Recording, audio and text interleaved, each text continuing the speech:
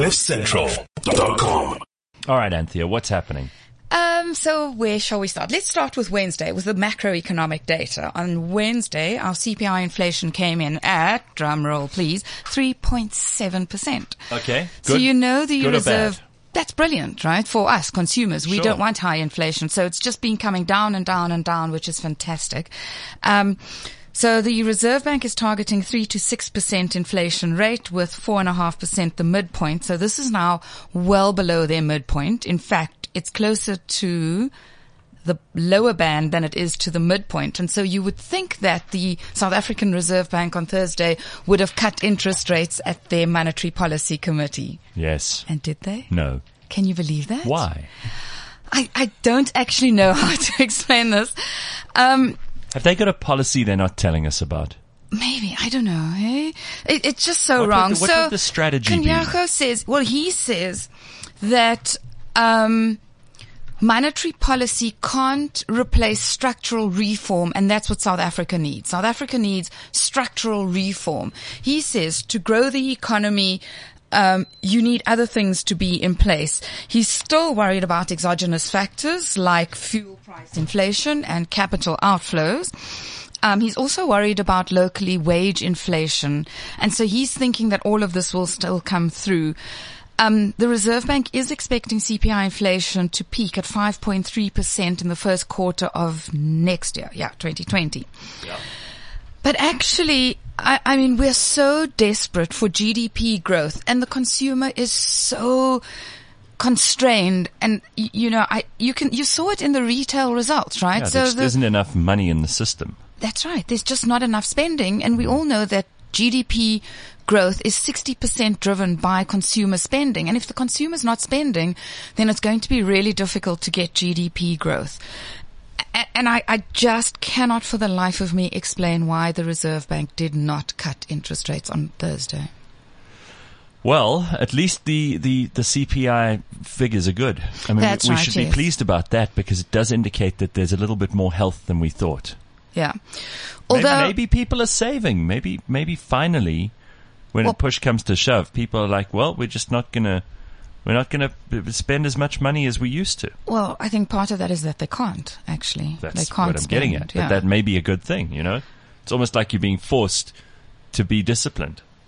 No? No, I think you need people to spend in order to grow the economy, actually. So can you imagine About that. if inflation fell to deflation, so when things were cheaper and people weren't spending at all, and you were, let's say, a car manufacturer, but you were in deflationary environment, and next month, let's say next week, cars are going to be cheaper because it's deflation than they were last week. So, Mr. Price, we'll talk about that in a minute, but this is a good example, actually. You wouldn't go, as a consumer, you wouldn't buy a car because you know that next week it's going to be cheaper. And Yeah. the week after it's going Right. to be cheaper. And as the car manufacturer, you stop manufacturing. Isn't that what is happening in the property market?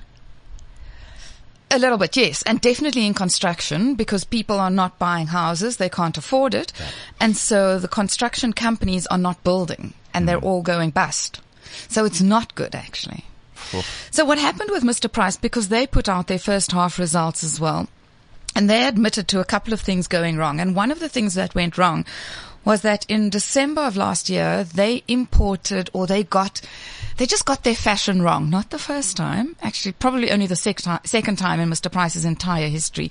Woolworths have done it a couple of times. Mr. Price got their fashion wrong, and they did another thing. They did what they call, assortment imbalance. In other words, they got their sizing wrong. Uh-oh. And so in March and April of this year, you saw very aggressive sales at Mr. Price because they were trying to get rid of their summer fashion going into winter and trying to get rid of the sizes that people weren't buying because it was the incorrect sizing, basically. Well, it's almost like stocking up your kitchen. You don't want to buy a whole lot of fresh produce that's going to go off. There you so go. you buy what you need.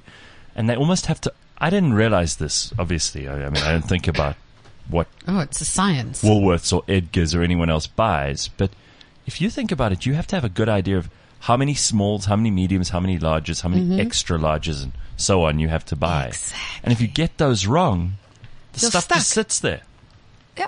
And if you get your fashion wrong, So this is like the one thing I have no idea about is fashion. Yeah. And so imagine that you import because you have to order ahead of time, right? Yeah. You're basically ordering. And you're hoping 8 people months. will like it. Exactly. And what if they decide, oh, actually, that is not the fashion for me? So when Then you say nobody they got buys the fashion wrong, do you think that they were maybe too fashion forward, or that they weren't conservative enough, or the opposite? Because You're that's asking the wrong person. I'd be fascinated. Ask somebody to hear. else. Yeah, this is interesting. Surely someone in this room has an opinion about that. And It's you- fascinating. And you said, Oh, and you said, it's just we'll cut that out of the podcast. Good. Kenny, I'll leave now.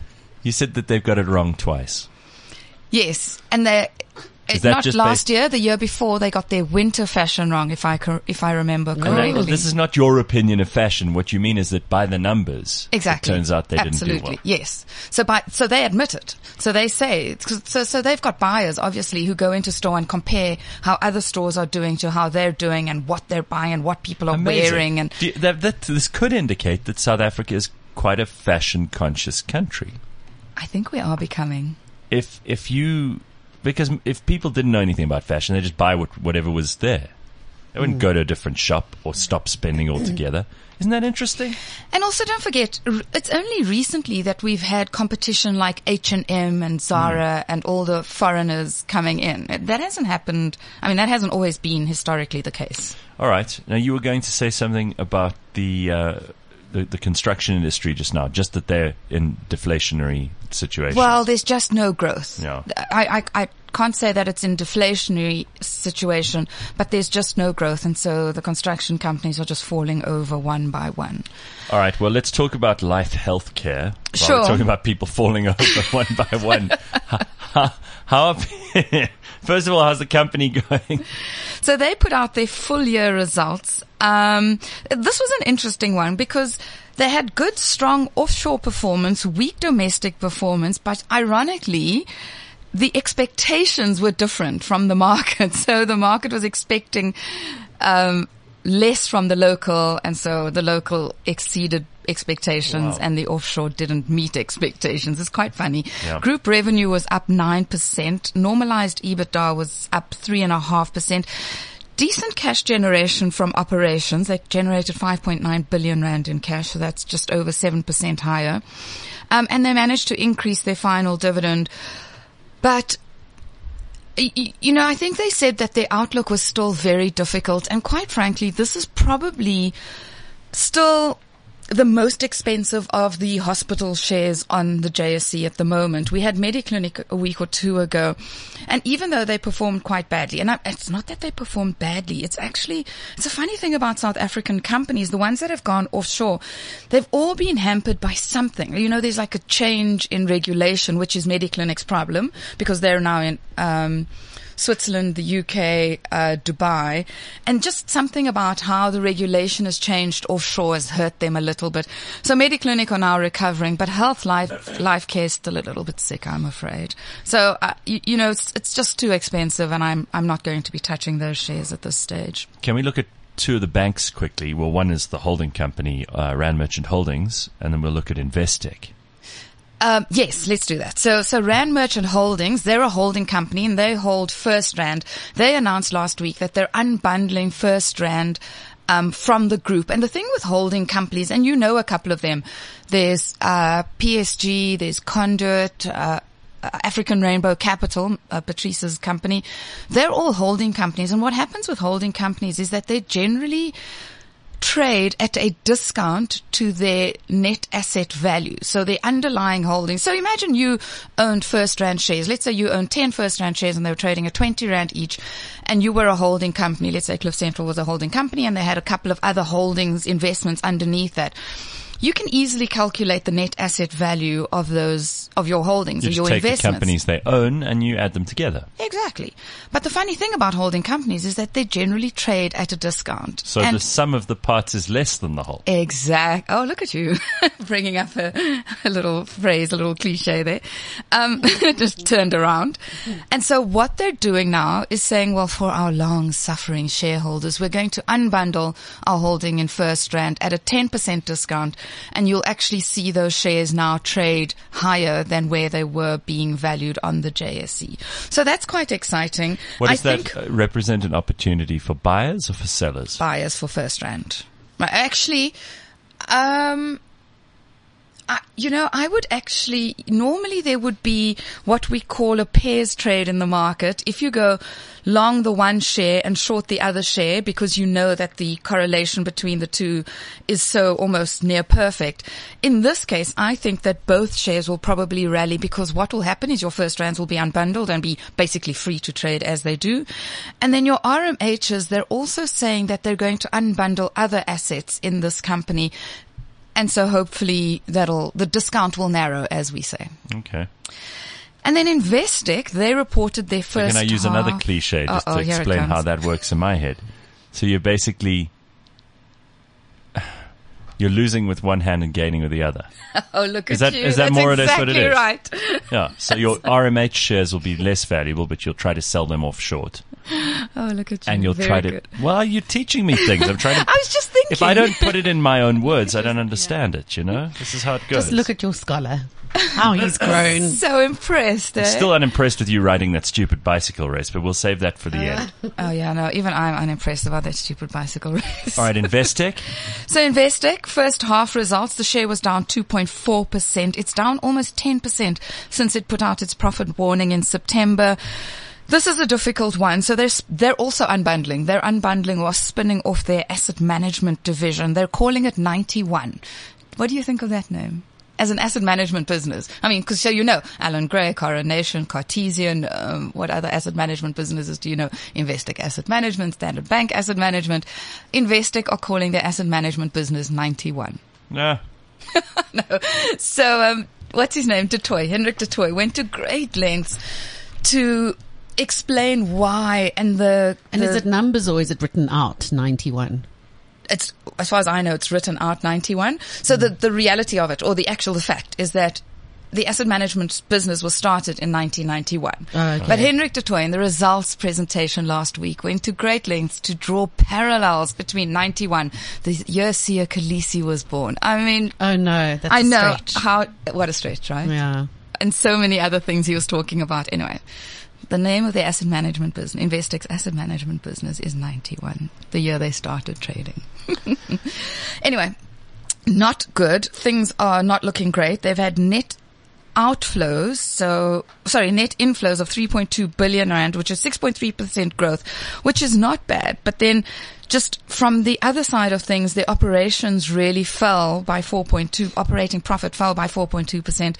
So I think just things with Investec at the moment, very difficult. They've had a couple of negatives or disappointments, I should say, especially in their UK business. So the share looks cheap at the moment, but then you can't help but wonder what's going to be the catalyst to see the share go higher. Yeah, they really have got, Investec really have got this, be fearful when others are greedy kind of mentality at the moment, because they're very excited about expansion and growing, and we'll see how that plays out, shall we? No. I'm not going to hold my breath, but let's go to Tsogosan quickly before you go. And so they put out interim results. I think the market was pretty much expecting the numbers that came out after the trading statement they put out earlier this month.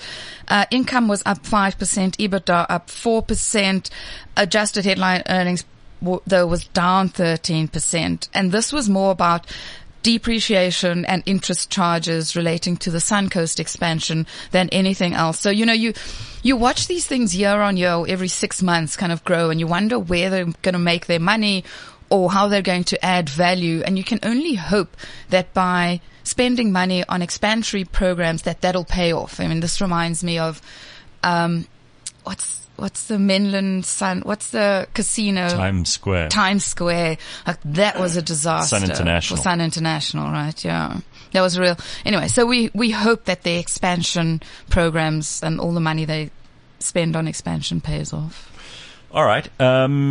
you did this bicycle race last Sunday, and that's why you weren't here on Monday. People were furious. Oh, really? Oh, I'm so sorry. Yeah, so the only time you've ever let us down because of some stupid cycling race. How did you do? It wasn't only the cycling race. I also had to get to the airport. I flew off to Cape Town that morning. Ugh, with sore legs. My legs are still sore. Oh, wow. Why do you Okay, do it? granted, we had our year-end function on Friday, and I danced all night in high heels. The Friday before? No, this Friday Oh, passed. So my legs sure. are sore from last Sunday's race and Friday night's dancing. Wow. Yeah. Well, I did go dressed up as the dance monkey. So that I had to dance. Wow. So There's a lot to deal with here. Yeah. If we had to dissect this. So tell me about what you did on the race. I did over 5 hours, and the first part of the race is just uphill, and I thought, this is hard. We don't know. Oh, don't you know? none of Okay, us have well, ever been you on go it. from Steyn City, through Steyn City, up the hill, all the way up, and then all the way up Jan Smuts, and then when you get to the top of Jan Smuts, basically that's kind of the peak of the race. And then you turn around and go onto the highway. And as I got to Jan Smuts, I thought, I got this. That was hard, but I've got this. And then I turned onto the highway and into the wind and started cramping, and everything was painful. And it was just Imagine awful. cycling up Jan Smuts. Ugh. It's so long. Not even if zombies were chasing me. You wouldn't. It's amazing. How long is the distance? It's 94.7 kilometers. So it's sponsored by 94.7. Yeah. And then of course we also have to do Kailami, is that whole section, and something on, I don't know if you know Kailami racetrack, but there's a part called the Chimney. And that's when I lost my sense of humor. Which part is that?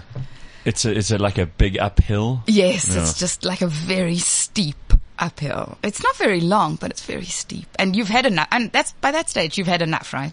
You're just like, you're about, I don't know, I'm just gonna cycle 75 kilometers into the race now. Now you're just enough. All right, Anthea, thank you very much. Thanks, guys. That's the Money Shot. Next time, I promise you I'll have all your theme songs ready for you. CliffCentral.com